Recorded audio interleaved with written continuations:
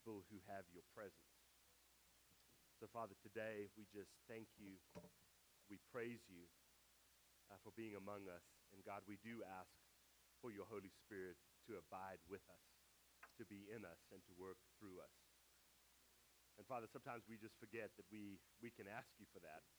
We forget that your presence is powerful and mighty in our lives.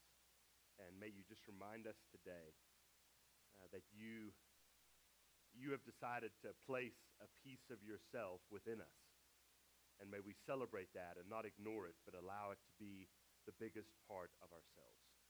So, Father, today we pray for your presence. We pray just for your power to be in us. And we thank you that we can pray that because of Jesus. And it's in his name that we pray. And the church together says, amen. So glad you guys are here. I want to talk a little bit about what's coming up in the next few weeks, few months. I'm going to start a new sermon series next week called Life's Too Short. And we're going to look at some things and try to decide how do we live our lives when we have knowledge, when we know that it's not as long as we think it's going to be. The next one was, I think Brad and some of our staff echoed this. We're going to do a series on the Bible that's going to be called Say What? And it really is about, have you ever read some of those passages in Scripture that you say, now, why is this in the Bible? Or what on earth does that mean? We're going to explore some of that in a few weeks. And we're going to talk about some really obscure passages and some passages that I'm still shocked are actually in the Bible. But we're going to talk about that in the coming weeks as well. Last week I kind of pushed you guys along a little bit, and we did the Lord's Supper, and I heard some positive responses, which is better than the usual negative responses that I hear from sermons. So that was a plus for me. But I want to talk about it in coming months and years. I want us to be a church that invests in spiritual discipline. And one of the things that we have to realize is that the greatest spiritual discipline is the discipline of prayer. When the Bible starts, the Bible that we read, it says Adam and Eve were created by God, and one of the first things that we see God doing in creation is speaking. And when he walks with Adam and Eve, it says he walks with Adam and Eve in the cool of each day, and they talk together. Prayer is at the foundation of everything that we do at church. Everything we are as people. Even that line that says we have to welcome the Holy Spirit's presence in our lives. Now, I don't want to just talk about prayer, which becomes the laundry list of, okay, God, I say my 3 thank yous, and then I give you the laundry list of what I really want you to do in my life. I'm also talking about something called contemplative prayer. Now you say, well, what's the difference between prayer and contemplative prayer? Sometimes when you are involved in contemplative prayer, you don't actually know that you're praying. They say, well, then how do we know it's prayer? Because it's in that mysterious space when we allow God to speak to us as well. You see, prayer is both communication and communion with God. Not communion in the sense of the Lord's Supper, although it is that too. But prayer, I think what we have done is we have made prayer just about what I tell God, and we don't allow the other half of that to be, what does God want to share with me? It's about being together. It's not just about facts. If you and your spouse have conversations every day, which you should, it's not just a laundry list of, this is what I did, and this is what the kids need, and we got to get school supplies, and little Susie needs new shoes, and little Johnny needs a new soccer ball. It needs to be more about sharing and engaging with each other. In fact, that's how we build intimacy with our spouses. Most of it happens through the way that we talk to each other. And we can equally be as destructive with this as we can in building the other person up. It's not just about giving facts to somebody. It's about sharing our hearts and being in communion with that person. But the other side of this, and this is where maybe the contemplative or the thinking or the receiving prayer is a part of it, prayer is also God communicating and communing with us. If you have children, listen, I know 9 times out of 10, we just want them to get away from us because they're annoying. Can I get an amen? Okay. But for that 1 time out of 10, no, we like to be with our children. We like to be around our kids. We we want to hear about their day. We want to see their heart. We want to go in and out of all these different experiences in their life. And that happens through what we call contemplative prayer. And when we engage ourselves in contemplative prayer, we find something that we may not have found before. Contemplative prayer, simply put, is both speaking, sharing, as well as listening. That's a part that generally we're bad at. Maybe it's just me. Maybe I'm better at speaking than I am at listening. And I've got to intentionally take time to say, okay, God, what are you sharing? What are you wanting me to know in the midst of this? Now, we see many prayers in the Bible. If you read the Bible from front to back, if you go and look up in your concordance prayer, if you get on Google, whatever you do, there are many prayers in the Bible. Here are a few examples. A few weeks ago, we talked about Hannah's prayer. This is where she goes to God and says, I really want a child, and if you give me a child, I'm going to give that child back to you, which ultimately she does, and he becomes probably the greatest prophet in Israel, the prophet Samuel. Then we have David's prayer. David prays a lot of prayers that are really good, but the ones that are the most notable for David are Psalm 51 and Psalm 95. Psalm 51 is the prayer that he writes after he has committed murder and adultery, and it is a prayer of repentance. And the song that we just sang echoes some of that. Do not take your presence from me. Do not take your Holy Spirit away from me. It is a prayer of repentance to God that he is going to live his life differently. Or maybe Psalm 95 where he says, create in me a clean heart, O God, and renew a steadfast spirit within me. We have Solomon's prayer in 1 Kings chapter 3 when Solomon is dedicating the temple.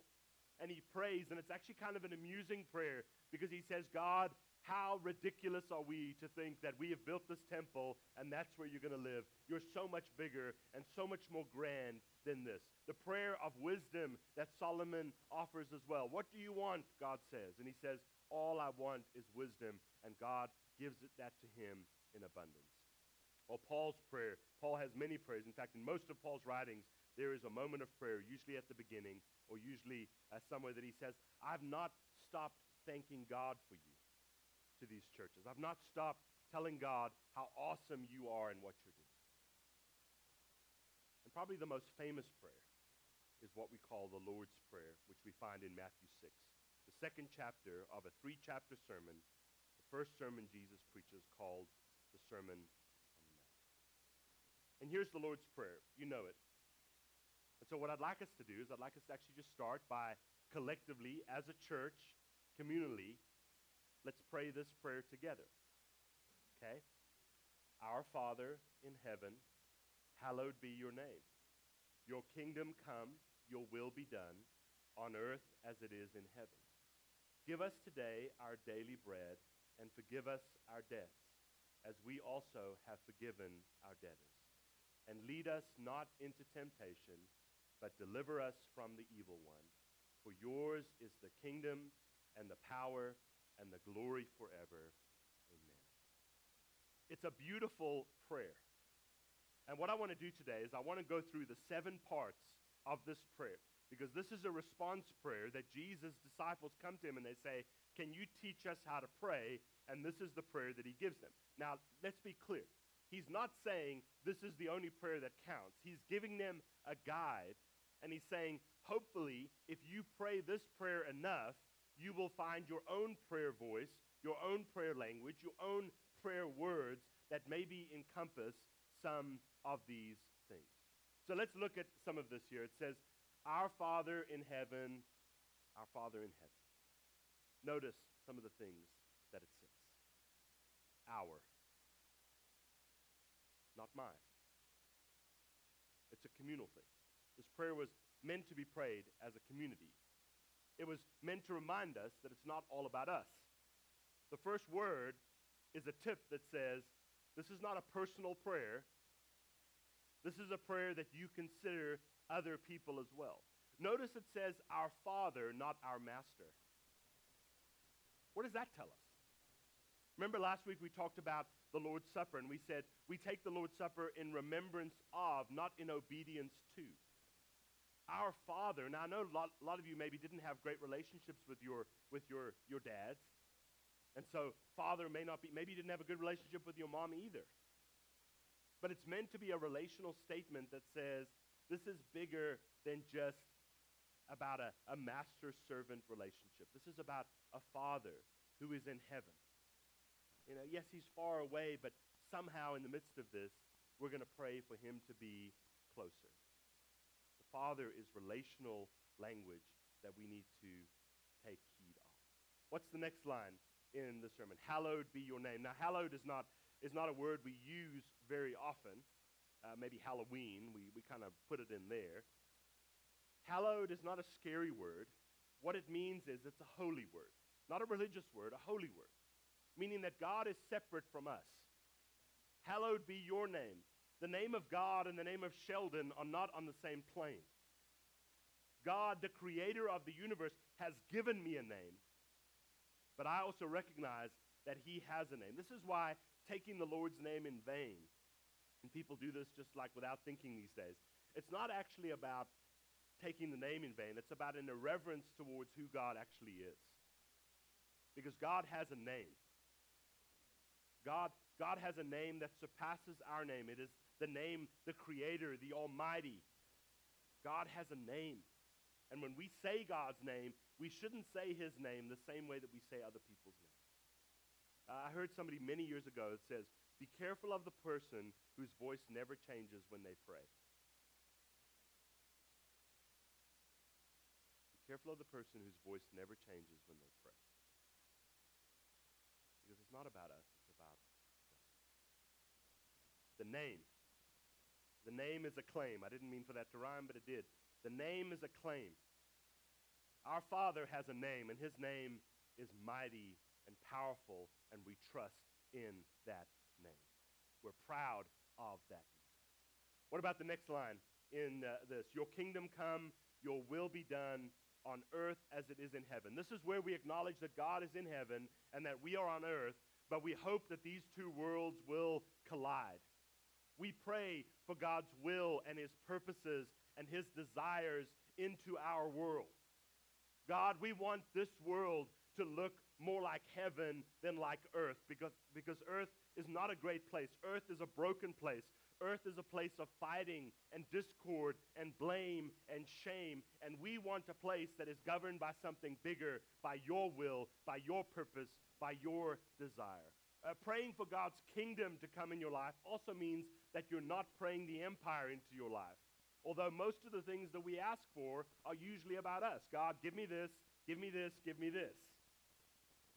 What he's saying is, we've got to start with kingdom. It's not that God's not going to take care of anything in our lives, but we need to pray that there is a collision course in our life that is governed by the kingdom rather than by the empire. And that's a trap we fall into all the time. You're going to see in the Lord's Prayer, it is very outwardly focused, which simply means it is not inwardly focused. Jesus is teaching them how to pray for something that is bigger than themselves.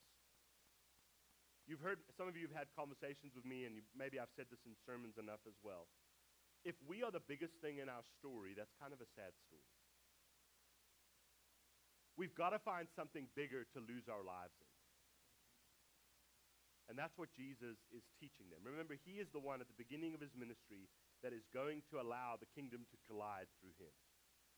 And he is encouraging his disciples to follow that example as well. Let's go on with the Lord's Prayer here. Give us today our daily bread, not steak, bread. But the concept's there. God is a father who takes care of his children. He'll give you steak every now and then, but most days it'll just be bread. Don't be greedy. Receive from God what he gives you. Don't complain about what he gives you. Sometimes we get locked in that as well. Well, I think I deserve something different, and God's saying, I'm providing for you. Is that not enough? This is reminiscent of the Israelites in the desert. Remember? God said, we're hungry, we're going to die. God makes manna fall from heaven. Well, that's not enough, so God gives them meat. Well, we're thirsty. God gives them water, and they complain. Well, we had onions when we were in Egypt. You know, we had leeks. Those were really good. Why is God not giving us that? They cannot accept what God is giving. And sometimes what we have to do is just be thankful for what we have. And maybe God is waiting sometimes. God doesn't tend to bless people overly that are not thankful for what he's already given them. If you're not thankful with bread, God says, until you're thankful for bread, I'm not really going to give you anything else. I don't really see the point. It's God's provision for his people. God always provides for us. The imagery of bread here is also tied into communion. That's why we take bread when we take the Lord's Supper. It's simple. And it reminds us that's where we start with God. The simplest thing. I know that grape juice today seems kind of fancy, but in those days, it grew everywhere on every vine. Every city wall had vines. It was accessible to people.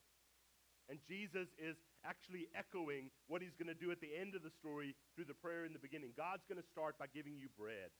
But that's okay because God gave you life and God gave you everything else, and so be happy with that. If the only thing you ever eat is communion with God, that should be enough. And that's what he's trying to teach and tell us here. What about the next line in this one? Forgive us our debts as we also forgive our debtors. Trespasses was a much better word, wasn't it? Just sounded so vulgar and dirty and bad. Forgive us our trespasses as we forgive those who trespass against us. Just sounds so vile. He's talking about sin here. He's saying there needs to be a confession of sin in our lives.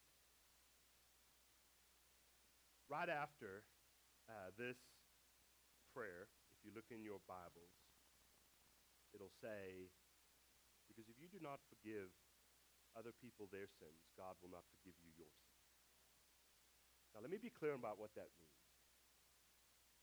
I want to tell you a story about unforgiveness and anger and resentment.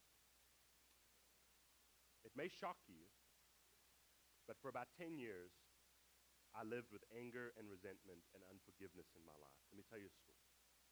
When I was growing up, we had some extended family. Everybody has cousins and aunts and uncles and grandparents and stuff like that. This family, that our family, we were family. We'd hang out together all the time. And some of my greatest childhood memories are tied to things that we did with another family in our family. And then some things started to happen. There were some actions that took place where there was kind of, the best word I can use is that there was kind of an attack on our family. I don't know if it was because of insecurity or control or power or whatever it was. And it started with one of my sisters, and then it moved to my mom, and then finally moved to me. And I remember just really struggling with this. And you've heard these things, blood is thicker than water, and they're our family, we need to do this. And even, they were those people, and you have them in your family, that even though they were absolutely wrong about something and you pointed it out, they would never admit it. They would justify why their behavior was okay. And I remember when I got to a point, I was probably in my early 20s, and there was a behavior that happened that I called out, and I said, this is wrong. And it was obvious that it was wrong. But they refused to admit it. It was never, listen, I am not a perfect person. You know me, you know that, that's the first thing you know about me. But I try hard to admit if I do something wrong. Hey, my bad. I'm sorry. I didn't hear you. I don't remember that. I didn't listen. I said something that was really bad. And for about 10 years, anytime people would bring up great story, it just bothered me, and I was angry about it. And I felt this resentment in my heart towards these people. And Haley was very instrumental as we were still new in our relationship and whatnot. And it was kind of one of those days in the midst of that I just realized I'd kind of laid it down. I'd just kind of forgiven. And part of it was this. I made peace with the fact that they would never ask for forgiveness. And if I was waiting for that, I was going to wait a long time. And I was the only one that was being affected by unforgiveness. They were just moving on with their lives, and it meant nothing to them. But I think the biggest thing for me was this. You know what? I've hurt people that I've never asked for forgiveness. You've done it. I try to make things right. I've gone back in relationships and said, hey, I'm sorry I said this, or I'm sorry that I hurt you. I'm sorry that this affected you. This is why forgiveness and making confessions of our sins is so powerful, because it releases us. People are often saying unforgiveness is like taking poison every day and waiting for your enemy to die. It only affects you. There comes a point, this is why Jesus says, you've got to live towards forgiveness. He's not saying every time you forgive a person, okay, Sheldon, you forgave so-and-so, okay, now God will forgive you one of your sins. That's not what the Bible is saying. It's saying that we have to have hearts of forgiveness, realizing what we have been forgiven from. Listen, I know my life. I know my story. I know my sins. And the fact that God is able to forgive me means that I should say, you know what, God, when your kingdom comes in my life, I'm going to be able to forgive others. Even those that don't ask, even those that live in unforgiveness. Some of you have broken relationships with parents or with siblings or with family or with friends. As much as it concerns you, try to make peace with those things. And realize that some of them are never going to offer forgiveness to you, but you in turn offer it to them. And we see ourselves in the midst of this saying, I imperfectly try to live towards forgiveness. When Jesus says at the end, if you're not forgiving God, it's kind of hard for God to forgive you. What he means is you don't get it. You don't understand who God is and what God is trying to do in your life. We have got to let things go. We have got to lay things down. We've got to forgive our past so that we can be untethered with both hands for our future. Don't live into unforgiveness. I think those 10 years were probably very formative for me. I know you don't want to hear, well, my pastor was unforgiving for 10 years. But I was. And it changes the way that I'm forgiving now. Some bad things happened to me 7, 8, 9 years ago. I was much more forgiving there because it didn't bother me near as much. Because I'm hoping that in some way God taught me the path of forgiveness. And hopefully he'll teach all of us that in the midst of it. What about the next line of this prayer? Lead us not into temptation, but deliver us from the evil one. There's two parts here. The first one is lead us. God, tell us where you want us to go. God, we are ready. Here am I. Send me. Your servant is listening. God, lead us where you want us to go. And then the second part of that, a word that we don't really use too much in church, the word deliverance. Deliver us away from evil, away from the empire, away from what is around us, and lead us towards righteousness for your name's sake. This is what Psalm 23 talks about. Lead us to righteousness. Lead us to right living. Point out to us. If you ask God, God, show me what I'm doing wrong in my life, he will reveal it to you. So be careful before you pray that prayer. I don't have a lot of problems in my life. God, just show me what I'm doing wrong. And then, I have a lot of things that I need to really work on.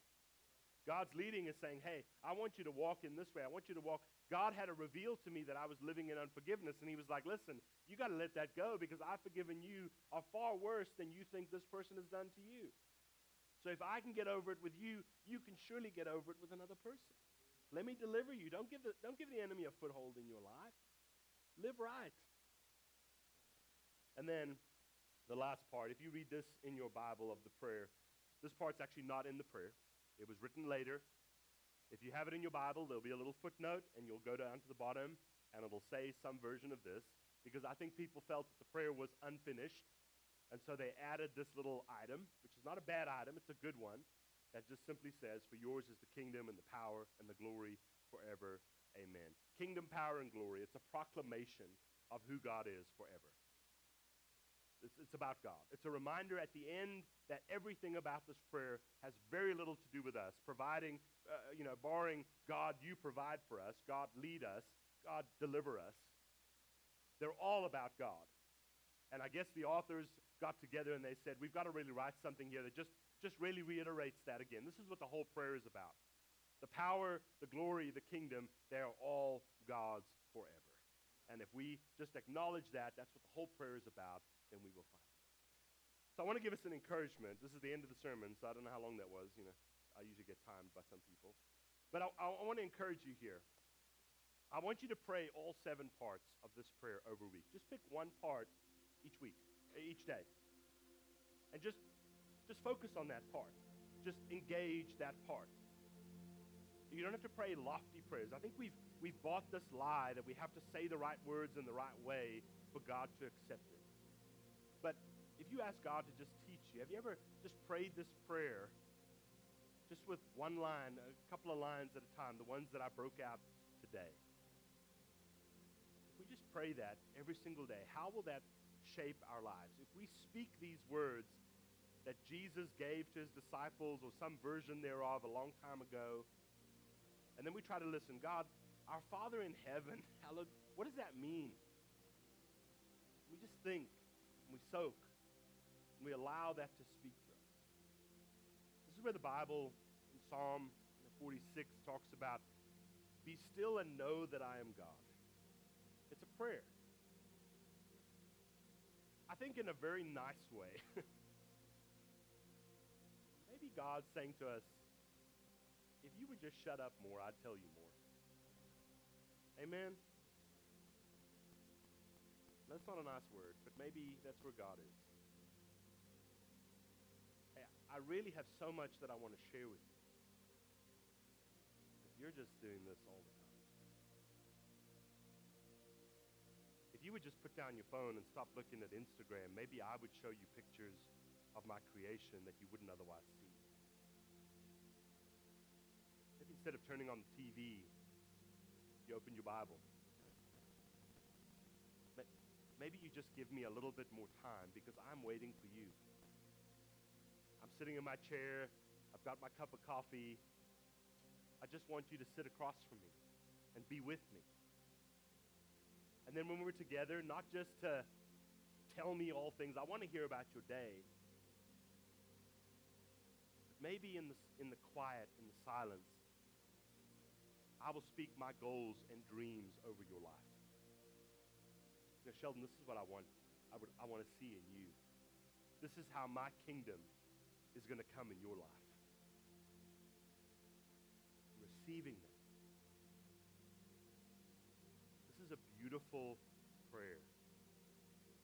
And if we learn to pray it, it'll reorient us away from this world that says everything is about me. And it puts God center stage. Says, God, I'm going to listen. Teach me. And he will. Father, as we pray this week, as we pray through song, as we recite words here in just a moment for good songs, God, we just pray that you would open our hearts, open our lives, help us to be unselfish in our prayers, God. Help us to find a different way of praying this week as we pray your prayer and we stop praying ours. So, Father, today, we thank you that you are our Father. We thank you that you are in heaven and can guide us away from this world.